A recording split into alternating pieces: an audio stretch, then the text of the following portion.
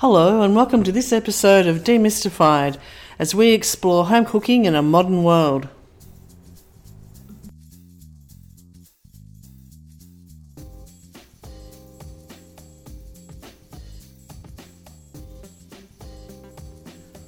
Hello, I'm Linda and I'm here with Paul. Hi Paul. Hello Linda, good morning. Yes it is, a good morning and... Is it?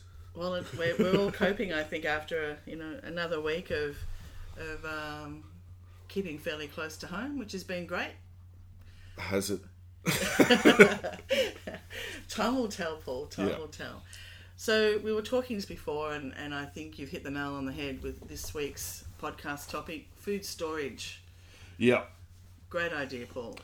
Well, I mean, we spoke about what's essential to have in your pantry, but given that I know for a fact there's a massive run on chest freezers and refrigeration and all that sort of stuff, people clearly have, well, a lot of people have vast sums of food. So we thought maybe a few tips on how to store it correctly so you get the maximum life out of it.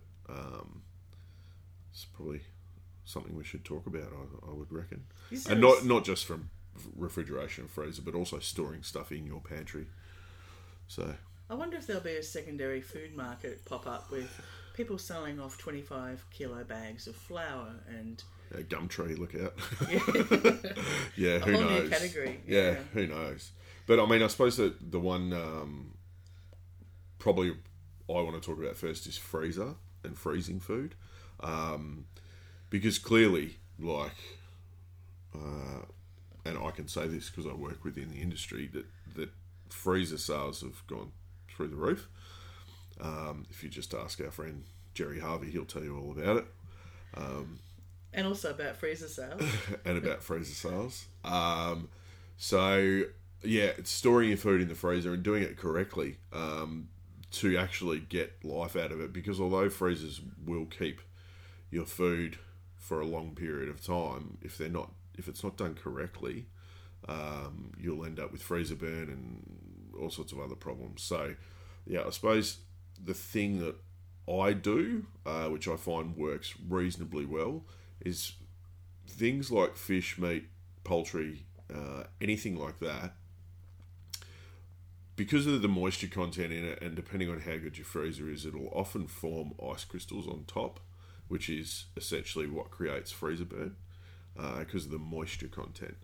So, and freezer burn taints the flavour, and generally will put more moisture into your food once it's defrosted, making it harder to cook properly, especially harder to get colour on things, because you need to render out effectively all that moisture. So if you can avoid freezer burn, it's a bonus. So ideally, in a beautiful world, vacuum sealers are a way to go, because they remove all the air. So it's very difficult for ice crystals to form when they have no space to form.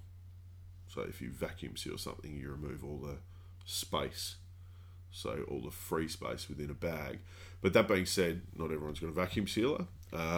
So for things like, let's take a piece of fish, and a piece of fish is probably the best example. Things like a piece of fish, Ziploc bags are good, but before you put anything in a Ziploc bag, like fish, chicken, poultry, beef, whatever, what I find works really well is actually if you wrap it in baking paper first, and then if you're only using, let's say, cling film or a container, try and use cling film. It sort of creates a bit of a seal around it. So wrap it in baking paper and then wrap that in cling film. Seems to work for me. Now, if you are using Ziploc bags, you can do your own sort of vacuum seal. Effectively just get a pot of cold water and put your item in the Ziploc bag and immerse that bag, not all the way because you don't want to fill up with water, but immerse it right up to the point where it seals. The entire contents of the bag is underwater, and that pushes all the air out, and then you seal the bag while it's in the water. So you're creating sort of a vacuum, getting as much air out. So whenever you can get as much air out, that removes the space for ice I mean, some will form, of course, still, and baking paper's not going to stop it. But exposure to those really harsh environments like a freezer, that's the best way to go about it as a starting point. So if Jerry Harvey is listening, I think he's going to go out now and stock up on vacuum sealers. Well, but for those who don't have one, I like the tip of baking paper, because we've had over the years, we don't tend to buy food anymore and put it in the freezer. Yeah. But I have had steak and it's had freezer burn, and we've tried to cook it, and exactly as you said, it was terrible. Yeah. It took ages. It didn't look appetizing. Yeah. And that's why we just stopped, buying ahead like that. Yeah, and so other things, which, look, not everything freezes well, but given the current state of the world, people will be looking to freeze things. It's just a question of doing it correctly. So I was thinking about this the other day in the case of, let's say, strawberries, okay? You can, of course, buy packets of frozen strawberries. So how do they do it? Now, effectively what they do is they snap freeze them, so it goes into like a blast chiller, and it happens really quickly. And that stops moisture coming to the surface, ice forming, blah, blah, blah, blah. Now, it's much more difficult to do it in your own home, but can be done. The best way to do, let's say, you've got 4 punnets of strawberries. Best way to do it is remove the hull, so take the green off, and stand them up, cut side, so cut the hull off, onto a baking sheet lined with baking paper, and give them a good, 4 centimetres apart, and just do a whole tray of strawberries stood up like that. Stick that tray in the freezer. Now, because they're small, they won't take super long to freeze, and once they're frozen, then you can put them in a bag, a Ziploc bag, and follow the same process. Remove the air again. So you can freeze strawberries, raspberries, blueberries, all sorts of stuff. If you want to do other fruits, let's say apples and stuff like that, you're better off making a puree or a compote or something. Cook them out and cook them down and cook the moisture out of them, and that will freeze better. But any of your, like I think we talked the other day about, doing simple things like a big batch of ratatouille as an example. So any of that sort of stuff, if you want to freeze it down, I think I gave it to you in a plastic container. If you want to freeze, now that's not going to be as bad, because when you go to reheat that, you'll put it in a saucepan and you'll cook that moisture out. And we're not trying to get colour, we're just trying to reheat something like that. But you'll still get moisture forming. So you'll still get ice crystals forming on top. Again, even in a plastic container, just do a sheet of baking paper over the surface, and even if you can, wrap the plastic container in cling film. Well, we had talked about this when you gave me the container, and I was planning on freezing some just to test it, but we ate it. Yeah. So, of course, long, freezing, Otherwise, and other things which we've spoken about. I suppose today's topic follows on from our pantry essentials sort of topic. Other things we've spoken about are flour and, mass quantities of flour. You can freeze flour. Really? Yeah, why not? So what's the ill effects? Like if you put a bag of flour in the freezer, besides the fact that the flour is going to get cold, because it's got it pretty much has no moisture in it. As long as you don't add moisture to it, what's the ill effects? It's like when we put the yeast in the freezer. Correct. Okay. Yeah. So you can freeze bags of flour. Now, I'm not saying you should freeze an entire bag, but you can fill a Ziploc bag with flour and stick it in the freezer. We know that there's people out there with a shed ton of flour.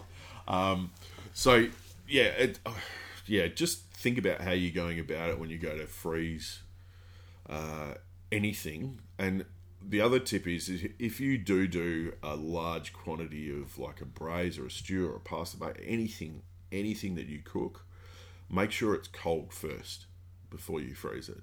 So in the case, let's go back to our ratatouille. In the case of that, you make the ratatouille, cook it out, portion it out into containers, whatever you're doing. Let that cool down before you put it in your fridge. and then once it's cool, stick it in your fridge and let it totally cool with no lid on it. So totally cool, and then cover it with baking paper, stick a lid on it, wrap it in cling film. Because anytime you have anything that's even slightly warm that goes into the freezer, it creates condensation. That condensation is water, which creates ice crystals, which gives you your freezer burn issue. So anything that you cook down in quantity that you want to freeze down, make sure it's entirely cold before it goes near the freezer. Don't take anything even room temp. Put it in your fridge, let it cool to fridge temp, and then it doesn't have to work as hard to freeze. It doesn't give it long enough to create as much, any more ice than necessary. It's very, very difficult because everything's got moisture in it, barring things like flour. So it's very difficult to remove moisture from food. And we're not talking about dehydration here. So everything's got a moisture content. The trick is to not create any more, if that makes sense. Totally.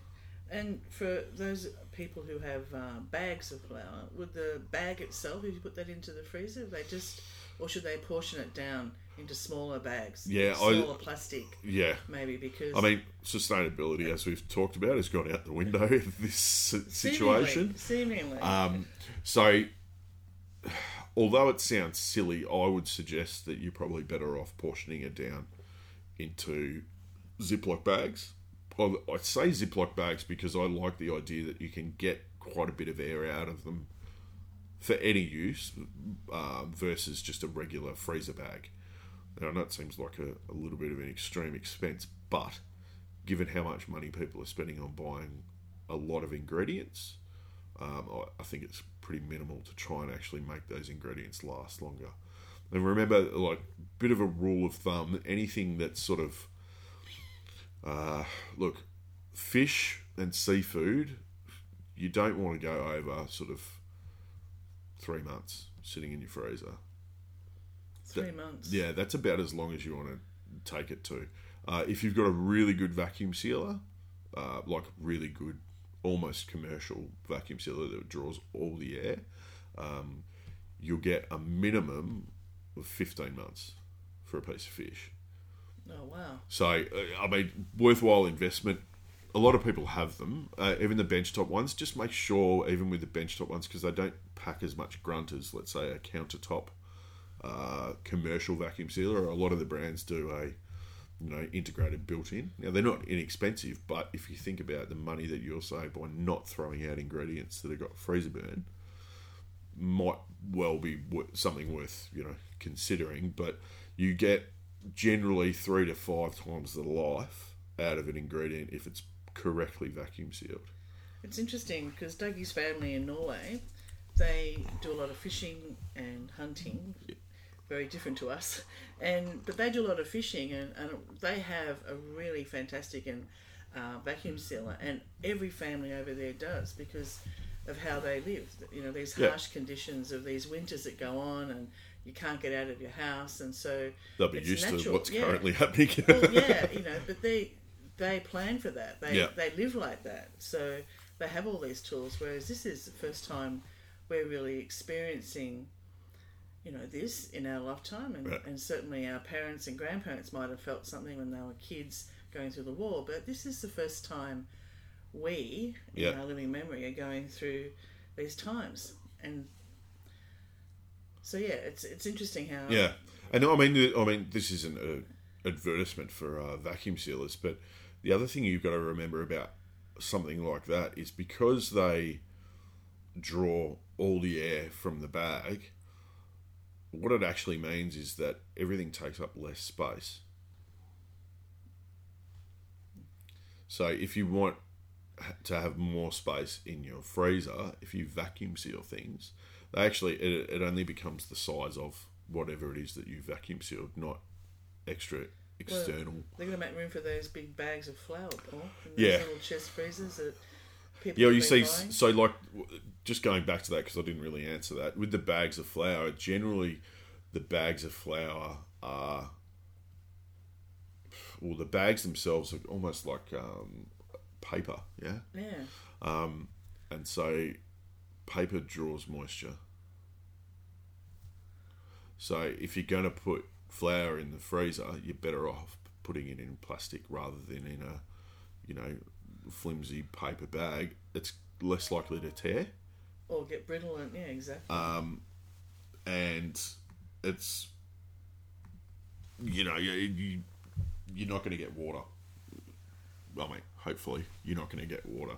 There's no tried and true. So the other thing that I do often too is, for special occasions, my little fella gets pizza every now and again, and making, and he's 4, so I don't need to make a ginormous pizza, but making a tiny miniature pizza dough is not worthwhile. So I make a batch of pizza dough, let's say about 400 grams, let it go through the process of proving and all the rest of that, cut off what I need for him, and then I'll actually freeze down portions of dough. So I've got a dough which is effectively ready. It hasn't been par-baked or anything like that.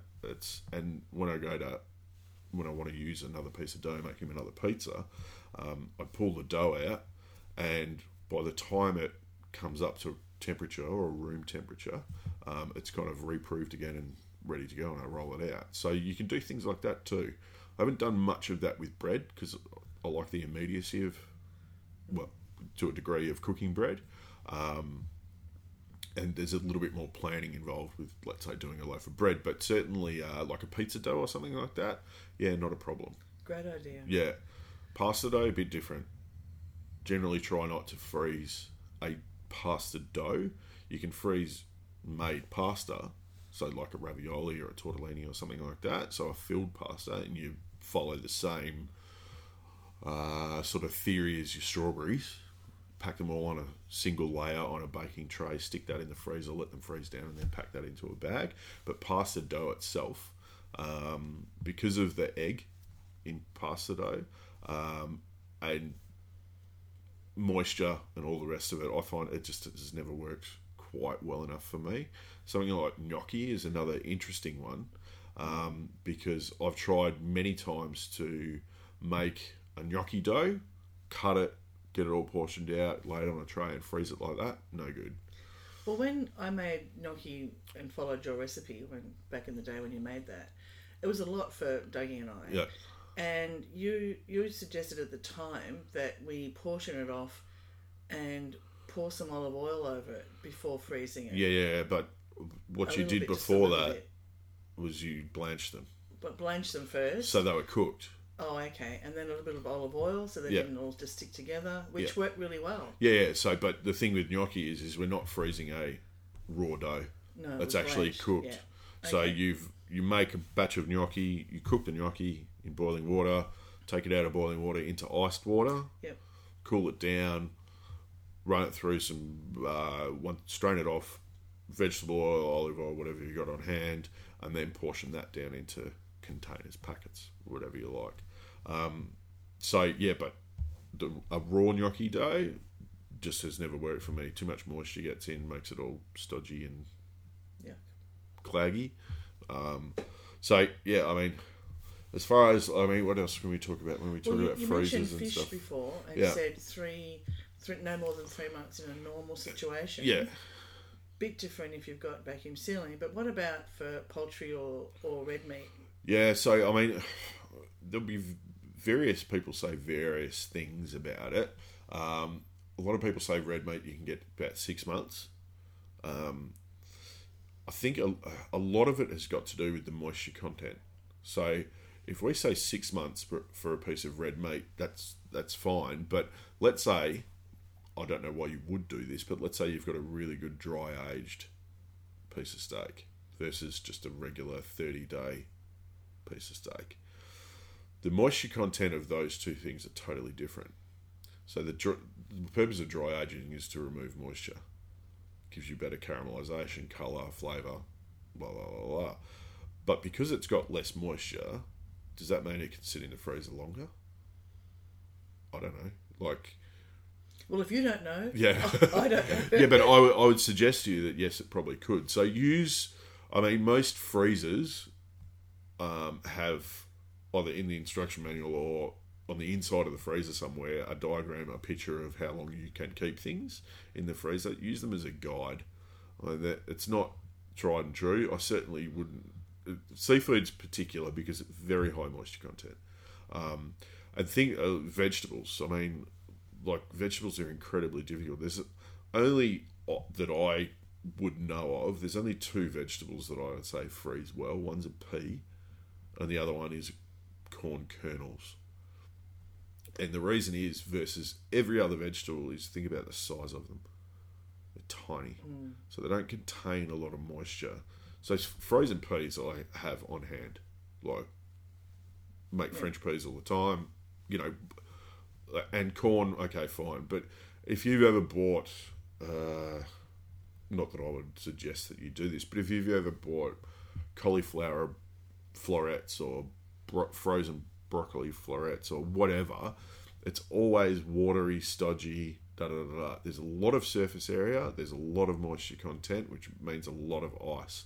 And that ice, which is water, penetrates all the, I mean, I'm not a food scientist, but penetrates all the cells and makes it really unappealing to eat, number one. Very hard to cook, and very hard to cook well.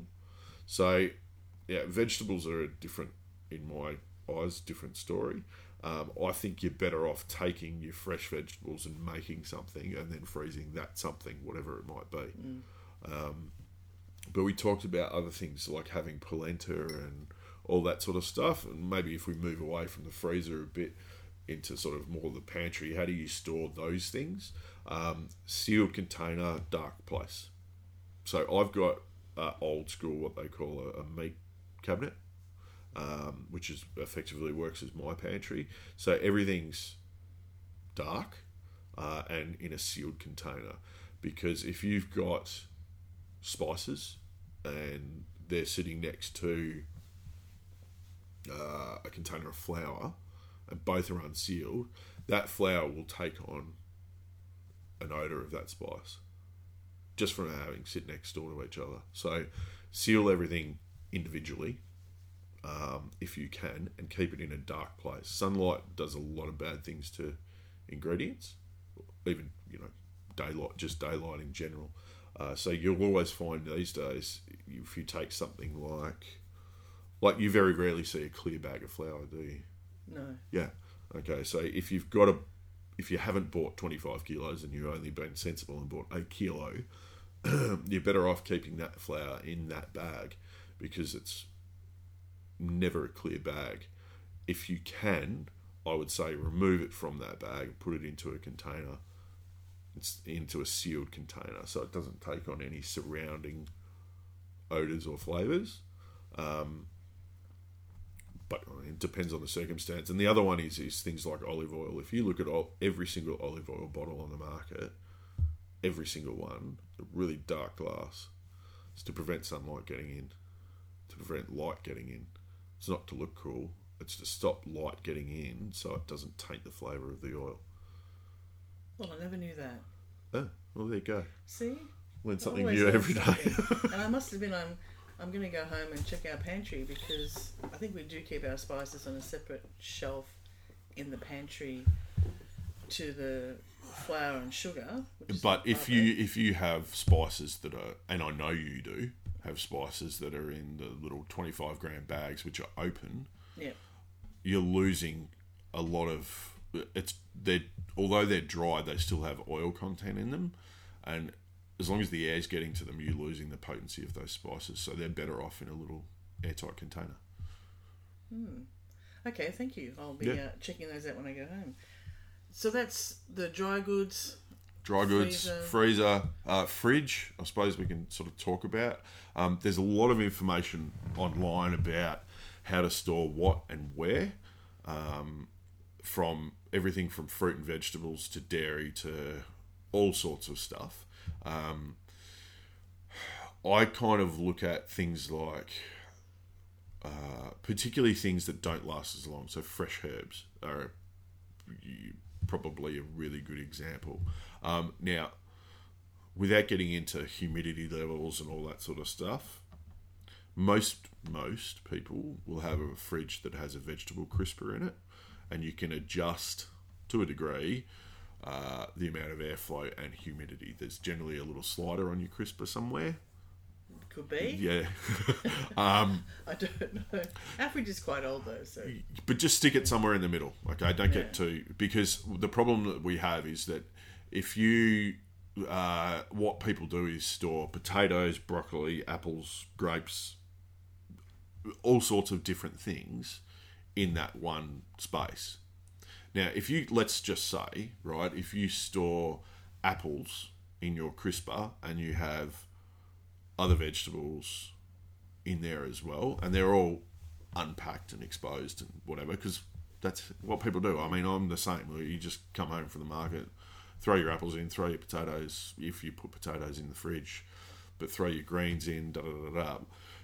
Just so, in the case of an apple, as apples decay, and we're not talking rotten, but as they age, they release a gas. Okay, and what that gas does is speed up the ripening process of everything else in the surrounding area. I never knew that either. Yeah. Wow. So when you store, have a look online. We can't go through the entire list today, but apples and pears do that. So if you're going to put, if you're thinking about putting your apples and pears in the crisper, think about what else, other stuff that you've got in there. With something like your herbs, what you're best off doing is because they like a little bit of moisture. Get a bunch of herbs, get some paper towel, which is also reasonably scarce at the moment, but you only need a sheet. Wet it, roll the herbs in wet paper towel, and put that rolled herb bunch, and we're not saying roll them up tightly, just cover them with wet paper towel, put that inside a freezer bag and put that in the crisper. So it's got its own little micro environment in the bag. So fresh herbs are really good for that. Look, carrots, cucumber, broccoli, cauliflower, all the rest of it.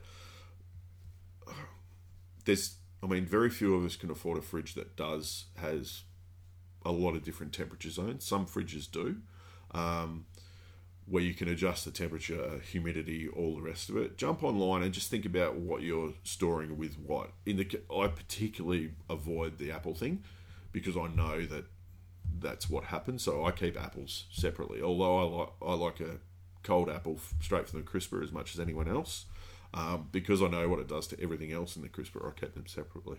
Bananas are another difficult one, because perfect temperature to keep a banana is between sort of 12 and 14 degrees. Now, if you can find somewhere in your house that has that. Well, since you and I discussed this last time, I have been keeping the bananas. Oh, you've got a wine cooler, that's right. Yeah, my little trip when we renovated, apart from the combi steam oven, was a wine fridge at the end of the bench, and I do keep. I like how you have a wine fridge when you're living in a house where only one person drinks too, yes. by the way. And that is vital investment. Took a long time in planning, let me tell you that. But I do keep the bananas in the wine fridge. Yeah. Yeah, in the red wine section. Yeah. So 12 to 14 degrees is best for bananas, because in the fridge, we all know what happens. They go black. Yeah. If you leave them out, let's say you've got one banana. We keep our fruit on a tray outside of the fridge. If you have one banana on that tray and you go and buy some fresh bananas, and that one banana's starting to get a little on the overripe side of things, if that banana touches the fresh bananas will ripen 5 times faster. Wow. So you want to keep them away from each other as much as possible. Either eat that ripe banana and put your fresh ones in place, or keep them away from each other until that ripe banana is gone. And if they do go overripe, make some banana bread, make a banana cake. Yeah, banana bread, puree, a banana puree. Sandwiches on your fresh bread. Yeah, banana puree. See, something like a banana puree, if you've got too much, there's no reason, although you will get oxidization, so it'll go brown, but there's no reason why you can't puree. Let's say you've got half a dozen bananas that are overripe and you don't want to make banana bread. There's no reason you can't puree that, stick it in the freezer.